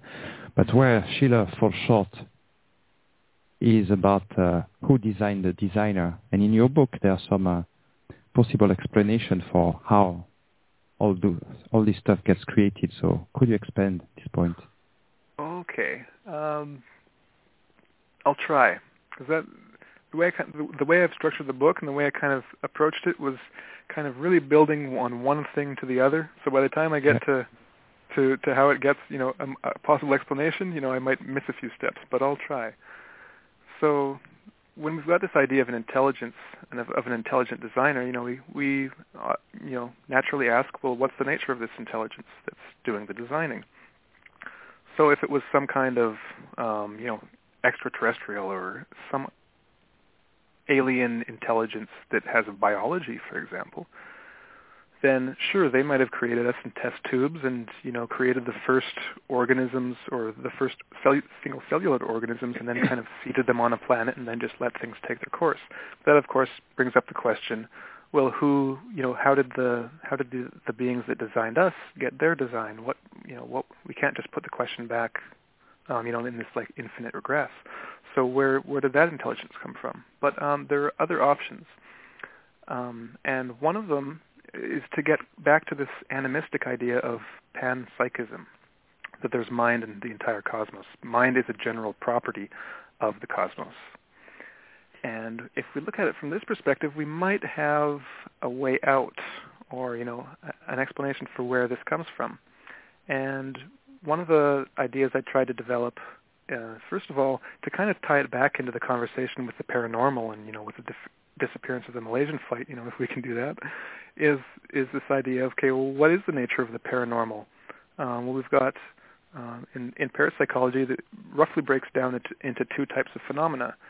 ESP, or extrasensory perception, and psychokinesis, or PK.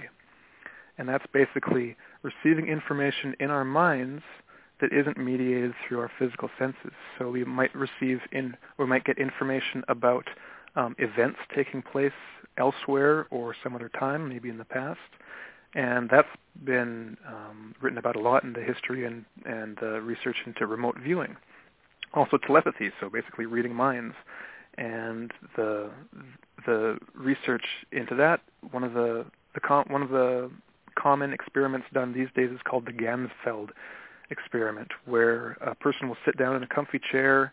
They'll put halved ping pong balls over their eyes with a red light to give a uniform light stimuli to the eyes, and then they'll put on some relaxing music and basically give four pictures to a person in another room. They'll pick one of the pictures, and they'll just think about that picture and try to send that one to the guy sitting in the room with the sensory deprivation stuff on. And then afterwards, they'll show them the 4 cards and say, which one was the one you were looking at. And if we just go by chance, it should equal out to about 25% success over a long series of doing these tests. And Dean Radin, who's one of the big writers and researchers in parapsychology these days, he's done big meta-analyses of all the tests that have done this. So he's got like thousands and thousands of trials that contribute, and the average success rate is 32%. And that is, even though it's it doesn't look like necessarily a big response, it's actually really big statistically. We've basically gone from getting 1 out of 4 to getting 1 out of 3 correct. So, and then there's so there's some evidence for something like ESP, for getting information that hasn't come through our physical senses. And then same with psychokinesis, where basically using the power of our minds to affect a physical system or another mind. And one of the tests that they do with that is random number generators. So you've got a random number generator that will generate zeros and ones, and as it progresses, it will pretty much equal out to 50%. But when you concentrate on it, they do these set studies and they hook these people up and they concentrate on trying to get more zeros or ones, and they'll actually get a significant deviation from 50%. I think it's 51% is the effect. And again, it looks like a small effect, but it's a real effect. It's like the probabilities of chance for these results are just astronomical. So there seems to be some laboratory evidence for ESP and PK. And of course, the only reason people started doing laboratory experiments is because people had ordinary experiences in their lives that seemed to be demonstrations of these sorts of things. So that scientists decided to test to see if these things were actually true. Now, the thing about the things in real life is that they're often a lot more dramatic. So there's a whole history of psychical research that you can get into if you want to do that. Well, right there, Harrison, sorry to interrupt. Right there, yeah. There's the issue, or an issue. Okay. Who says because it had to be replicated in a lab, results drawn up, discussed among the experts, that then qualifies to make it true, when tens of thousands of ordinary people have long since already established that something like that is true? Yeah. That's a what good point. infuriates me no end about science as is taught and practiced. Yeah, and that's... Well, yeah. Go ahead. Okay, well, 2 points. Just one really quickly on what Neil just brought up. That's one of the points that there's a philosopher named Stephen Browdy who researches and writes about parapsychology, and that's exactly his point, is that he thinks that all this research is kind of useless. It's like, because we're spending all this money and doing all these experiments to prove these tiny effects that A, aren't very interesting, and B, we experience all the time. Like that's the very reason we do it, is that we know that these things happen, or at least we have the experience of them. Like I think he might argue that we've done enough experiments with in the labs. Let's try to find out the really exciting stuff and the really interesting stuff. But that's a whole other topic. The reason I'm bringing this parapsychology stuff up is that it comes back to the mind-body problem, where how do we view the mind? Do we view it as identical with the brain? Do we view it as an epiphenomenon of the brain? These really fall short as being satisfactory answers, primarily because it doesn't give any room for a causal influence of the mind. The mind can do nothing. In essence, the mind can't create information, because all information, if information even exists, must be created from below. It must be strictly, a result of our atoms. So this gives. So when we view the mind as somehow distinct from the brain, it allows it to interact. So that's just a philosophical distinction. That it has to be distinct, and if it's going to be able to interact. So somehow, this is what David Ray Griffin concludes, is that somehow our minds must be distinct from our bodies or from our brains. And there's probably some kind of process going on where the mind is able to influence the brain, basically there's an information transfer between the brain and the mind. And physicist Henry Stapp has been trying to develop a kind of model for this on how this might work. And the way he sees the brain as kind of a quantum state. It's got this probability cloud of possible brain states, and with a conscious choice or observation, we can basically say, okay, we're going to do this brain state, choose this one. So we choose this brain state, and we somehow actualize it in our brains, and then we can move, our arms or do whatever, or we can somehow control what's going on, basically, and not be just machines.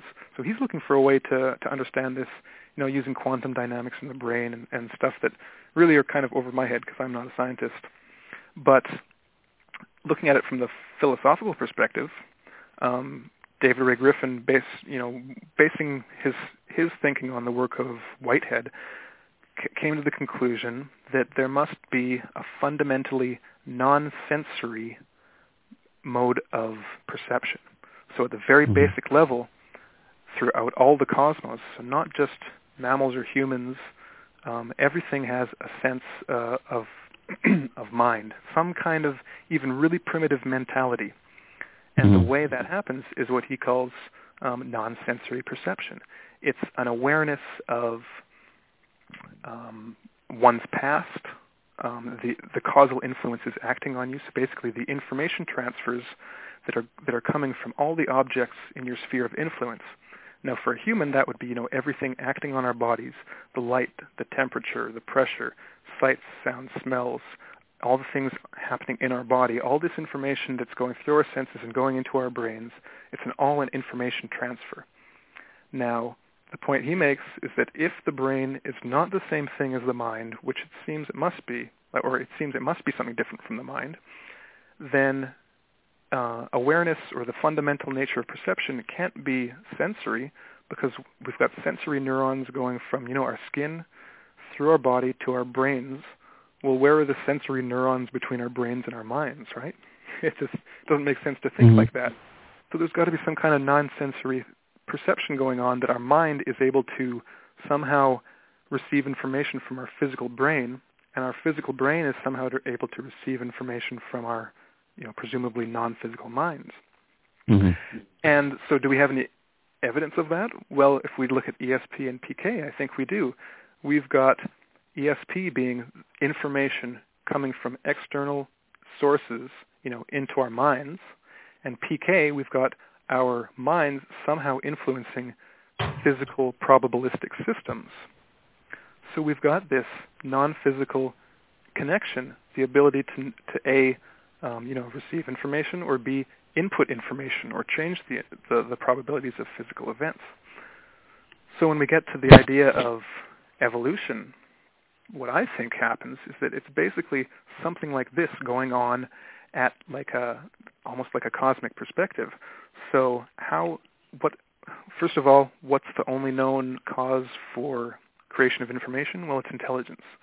Now, based on parapsychology and what we can gain from that, what's the only known, or relatively known, if we can say that, method for influencing a random, information substrate, in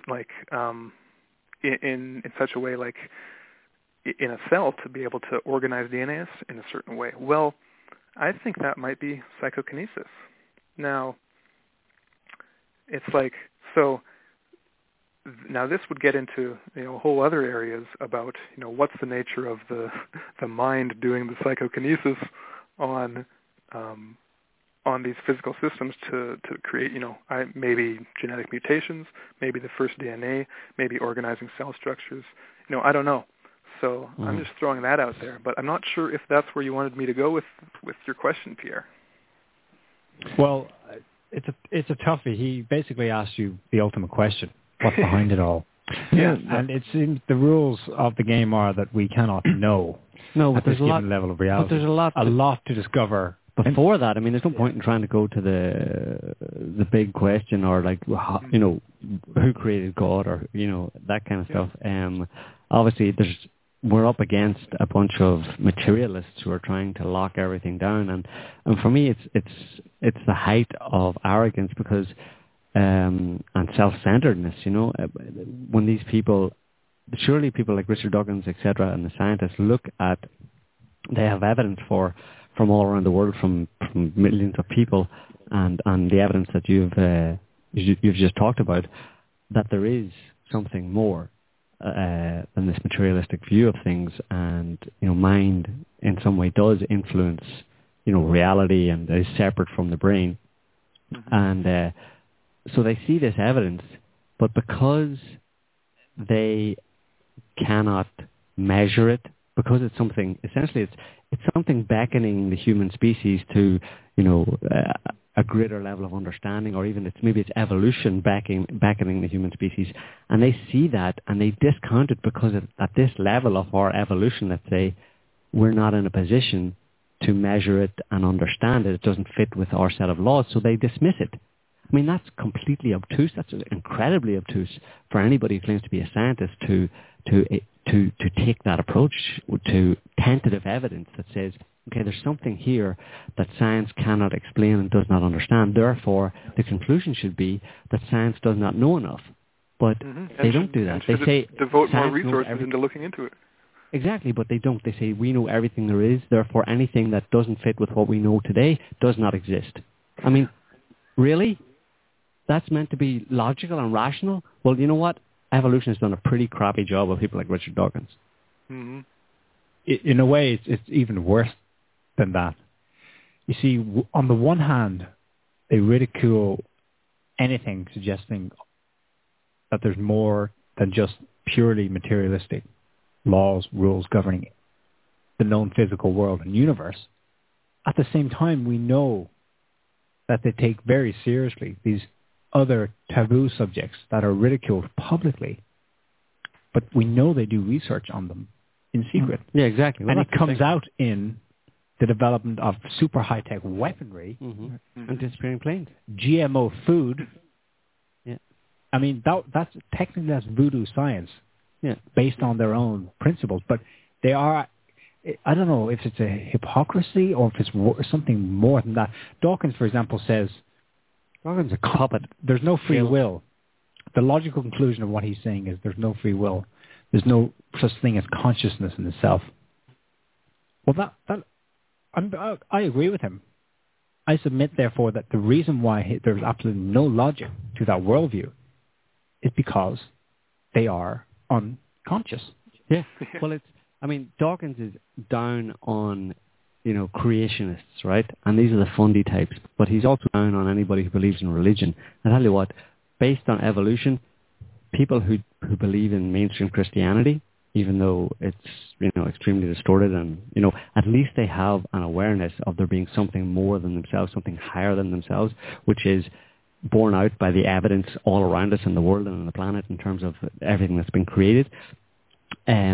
Those people, in my book, are higher on the evolutionary scale than people like Richard Dawkins, who want to remain at the level. He's basically arguing for everybody being machine, with no kind of, experiential awareness or nothing outside of this, materialistic brain. And I mean, he with no free will. Well, he's the one who came up. Exactly, he's the one who came up. And I think in Dawkins, anybody who argues with Dawkins, he doesn't argue with people anymore because he's kind of scared to. He says, no, it's pointless. We shouldn't give them a platform and stuff. But anybody who argues with Dawkins should turn his arguments against himself, like I did kind of earlier on. And he also is the one who wrote that book, The Blind Watchmaker, right? And this is from, it was again his materialistic argument, and he was using the term The Blind Watchmaker comes from the the watchmaker analogy that was famous or something in the 18th century by some English theologian who basically was saying that just as a watch is too complicated and too functional to have sprung into existence merely by accident, so too must all living things, with a far greater complexity, be purposefully designed. So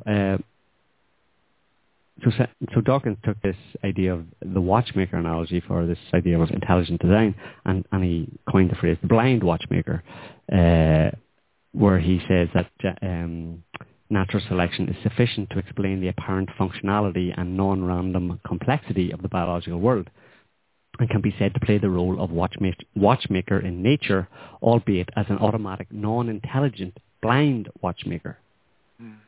Right? So that's his argument, that he turns it around and says that if there is a watchmaker, it's blind, it's random, it's got no actual intelligence.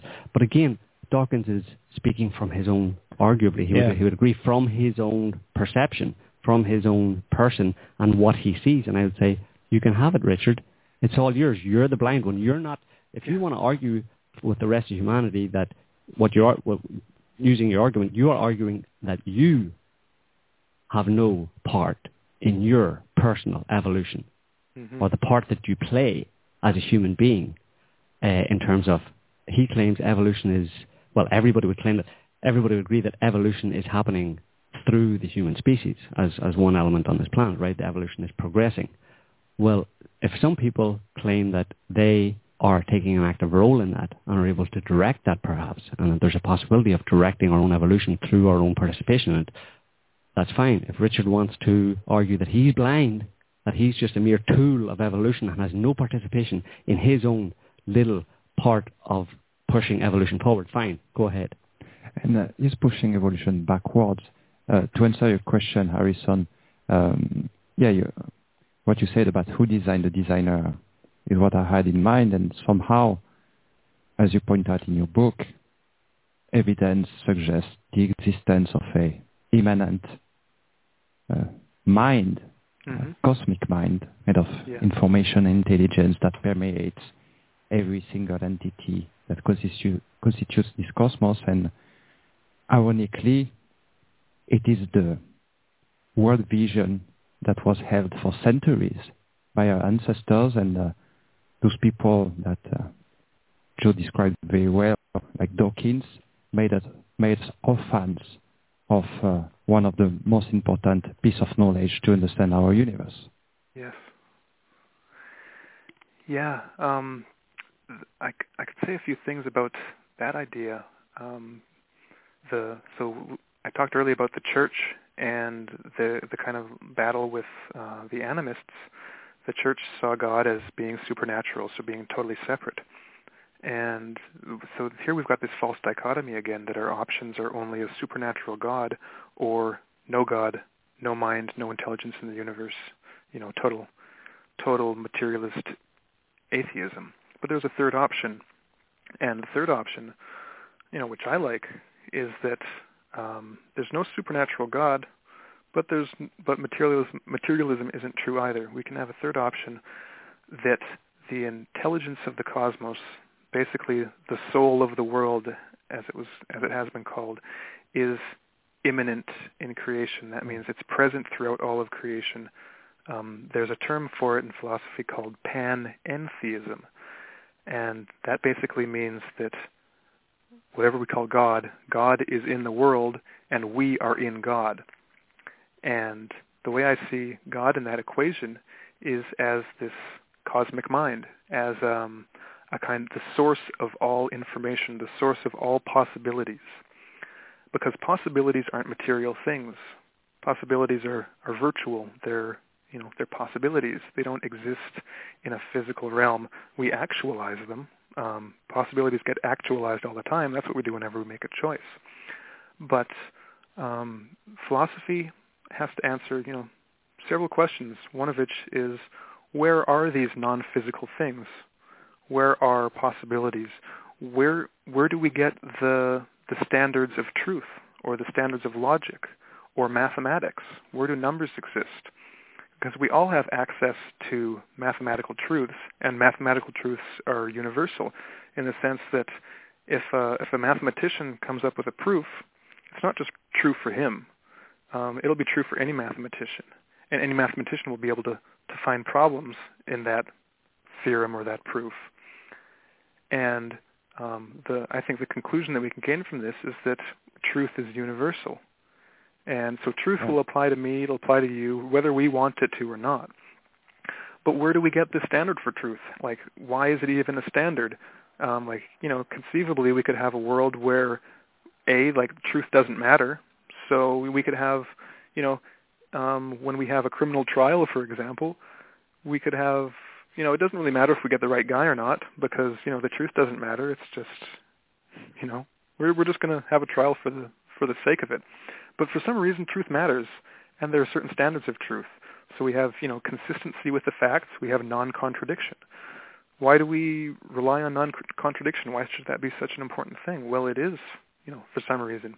But these are non-physical standards. These are mental standards that operate our thinking and the way that we put thoughts together. And so that applies to mathematics, applies to logic, but it also applies to values. So, we value truth. Truth isn't just the opposite of a lie. It's just not just one or two options. Somehow it's more important to us. I mean, when there's a trial going on, that gets big news coverage, we want to know the truth. It's like, if we know that people are lying to us, it causes us to feel like this indignation. Why are they lying to us? We want to know the truth. We want the guilty party to get punished. We don't want an innocent to be punished. We want the truth. Also, so the fact that truth is universal. So if something's true on Earth, it's true, millions of miles away in outer space. It doesn't matter where you are that it's truth. It doesn't matter where you are that something is true. And then we can go even bigger and look at the physical laws of the universe. Why do the physical laws of the universe, so-called, apply always and everywhere? So why isn't gravity different, in a different solar system or somewhere else? Why are the values of all the physical constants what they are and not something else? Now, Sheldrake gets into some of these ideas in the book you mentioned, Neil, Science Set Free or The Science Delusion, depending on if you're in the UK or Canada, or North America, different titles. But basically the big question is, what holds all this universe together? What provides the context for these A, universal truths, or B, these universal informational statements or rules that guide or direct or control, the operating of the universe itself? Why is this a universe, one? What unifies the universe? What makes it one context where something that's true in one place is true everywhere, where, gravity works here, gravity works everywhere else? Why is it unified? And where do these non-physical things like values and truths and, logic and all logical norms and all these things and possibilities, where do they exist? Well, the conclusion that the Stoics came to, or many of these panpsychic philosophies, and this was, so-called primitive animism, so the beliefs of, all our ancestors, and then various philosophical schools. What was their conclusion? Well, their conclusion was that the world had a universal mind, and that there was a macrocosmic, microcosmic dynamic going on, as above, so below. So if we were to look at ourselves and find kind of like the universal principles at work in ourselves, because really philosophy should start with us. We're the ones experiencing things. That's why I think Descartes was right to say that I think, therefore I am. Basically, we have to start with our own experience, because all the facts that we see, all the facts that we try to explain, are our experiences that are coming into our own minds. So let's look at ourselves. Presumably we've got a mind and we've got a body. Our mind kind of unifies all this activity going on in our body, all the processes going on. We act as a unified whole. We're a system. We're a system of systems where we've got all these systems operating inside our bodies. But at the same time, we've got this mind that somehow unifies things. If atoms were somehow aware, or molecules, or cells, then if we put all that together, we just have 10 trillion cells, I think, we have in our body, 10 trillion cells that experience something. But that's not what we've got. We've got one consciousness that is somehow mysteriously able to unify, all this information. We've got all this sensory information coming to us. I can't remember the number of bits that some scientists have concluded or calculated, all the information coming to our minds. We don't have access to all of it at the same time, but it's unified. We can hear and see at the same time. We can, see the context of something that we're reading. We can read ahead or behind. We can see foreground and background. We can put it all together in this whole that makes sense. Now, if we can extrapolate that to the universe, we've got a material universe, this body of matter. And for the Stoics, God was immanent in nature. So God was this divine principle, this intelligence, this information that creates and maintains the universe. And that is the source of, of values and truth and all that. So, in a sense, I guess, I kind of agree with him. I would suggest that they did not come to this realization by philosophizing for the sake of it. I think that the reason we have established the universal truth that 2 + 2 = 4 is because at some point somebody decided to test the idea that 2 + 2 = 5 and build a machine based on that false mathematical equation, realized the machine didn't work, the whole tribe starved, and everybody learned by very hard experience what was true and what was not. So it's experience is central. Yeah, I agree that it seems to be that there are universal truths or a universal truth, but there is a lot of scope, it seems, within the human experience for people to have their own subjective truths. And those subjective truths can be pursued and lived out in each individual's human experience. But what people find, and this is ultimately the origin of human suffering, is that when those truths that people believe that they adopt for themselves or choose to, those personal subjective truths, they clash with this broader objective truth. And that happens, you probably know this quite a lot. And most ordinary people don't have the power to kind of impose their own personal subjective truth on a lot of other people, And that again, when that does happen, when people do have that power, we find a lot of suffering, So it seems to me that in terms of the true evolution of the human species, it's about aligning our own understanding with this broader objective truth. And it's a process of exploration, obviously, and learning and growing. And it's completely anti-evolution and anti-human, essentially, anti-human nature to adopt this materialistic, where we are now is all there is type of thing. And what we are is pretty much just machines and have essentially no influence over our own evolution or have no part to play. I mean, it's when you put it in those terms, that is what people like Richard Dawkins, etc., are promoting. And you look at the amount of airtime they've been given, and this guy, Dawkins, has been given, for several years running, I think, was cited as the world's kind of best mind or something like that in some magazine, I mean, you look at what he's proposing, it goes against everything that make everybody else human. So what is he and his ilk? What are they? I mean, who are they? I mean, they're not spokesmen for the rest of the human population, certainly based on what the rest of the human population experience. But they're trying to shove it down people's throats. It's terrible. And then you can tell I don't like Richard Dawkins, can't you? But then Rupert Sheldrake gets, banned from TED Talk. I know. And this is a very important point. People need to look at this, look at what these use these two people as examples, Richard Dawkins and Rupert Sheldrake, and look at how they have been received and wonder why. It's just bizarre, to be honest, Yeah, I feel the same way. Something that's interesting about information theory, as I understand it, so in the materialist worldview, everything is built from the bottom up. Yeah. DNA, single cells, amoeba, small creatures, all the way up to humans, and then consciousness is a byproduct or an epiphenomenon, as you described it, of just neurons firing in our brain. Yeah. Just the end result of a series of chances. But information theory turns that completely on its head. Would that be a fair way to say it? That actually everything is informed from the outside and sort of top down, top in quote. Yeah, I think so. Absolutely, yeah. Because with information, when you're informing something, you're imposing like a top-down structure on it that isn't reducible to the parts. So like a systems, when you're looking at things in terms of systems, you can't, you just simply can't explain the operations in a cell strictly in terms of its atoms and its subatomic particles.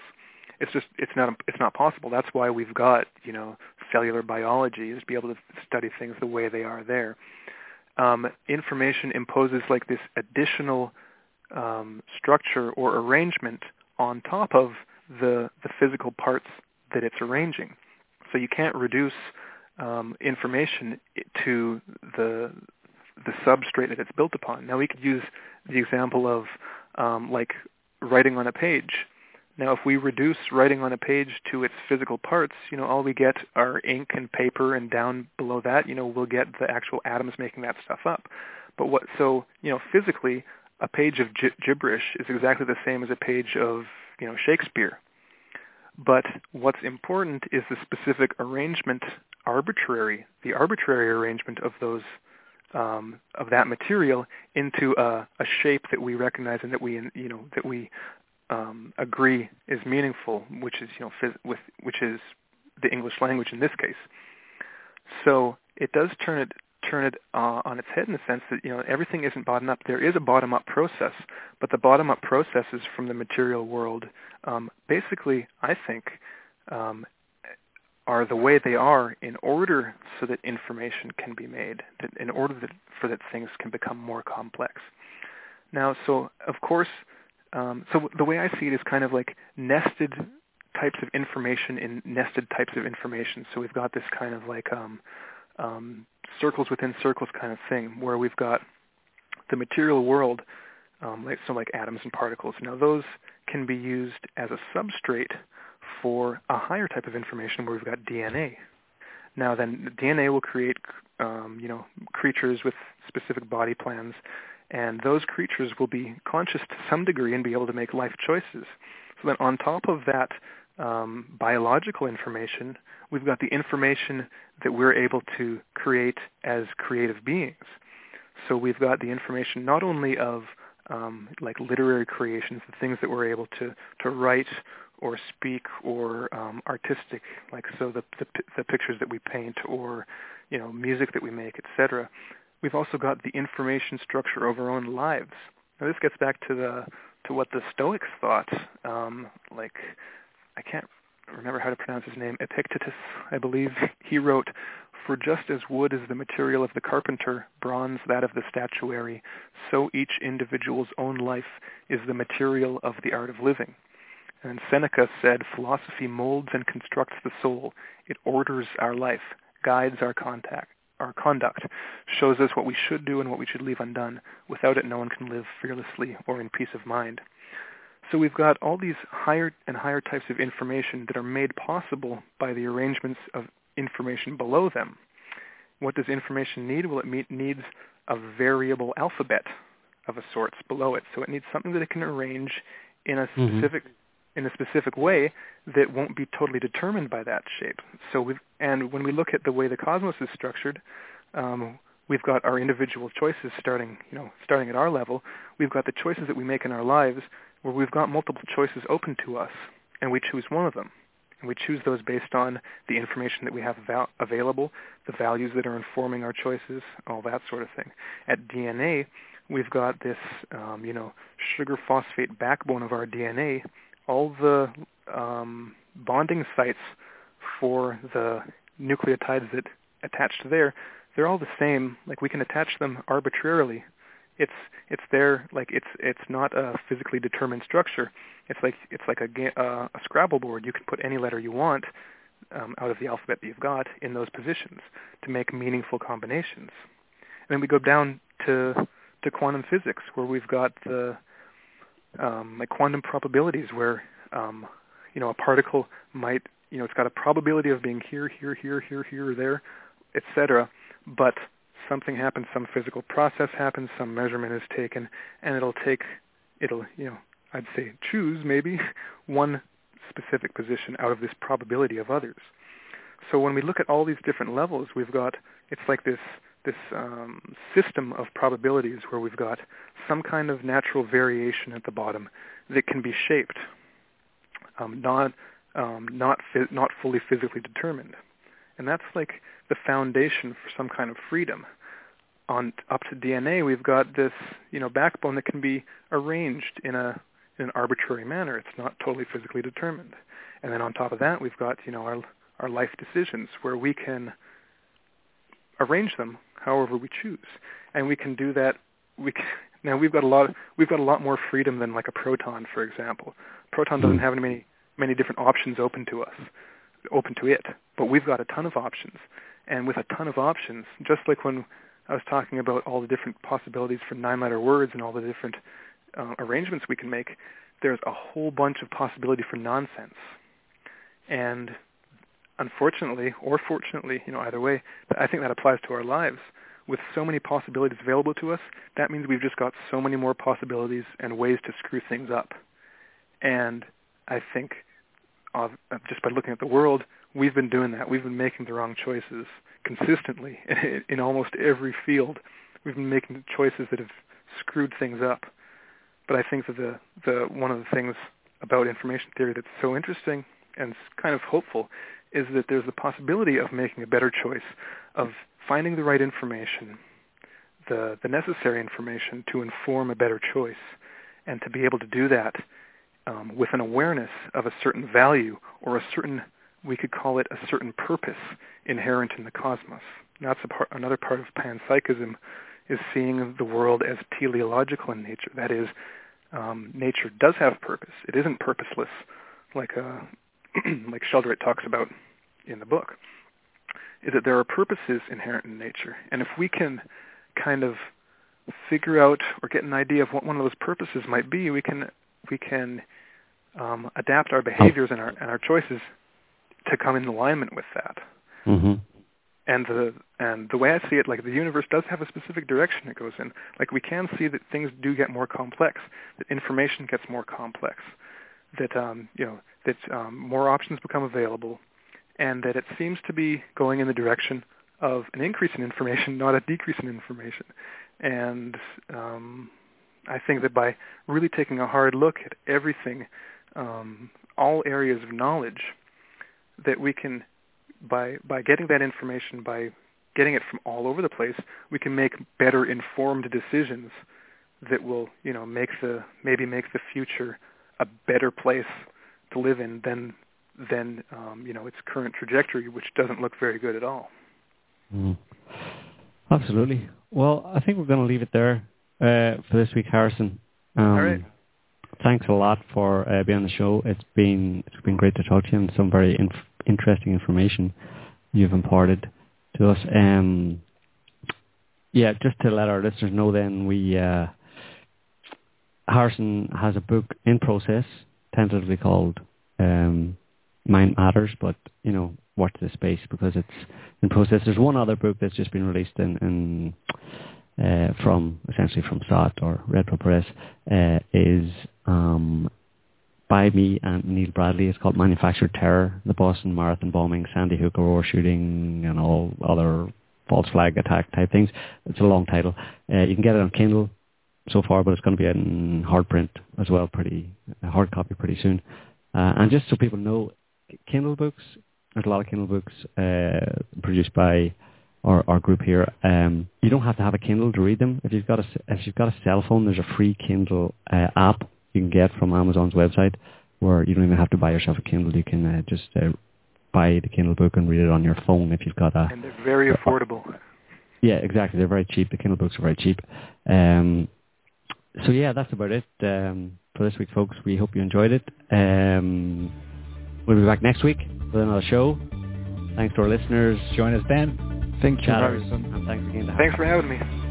All right. Bye-bye. Okay, take care. Bye-bye.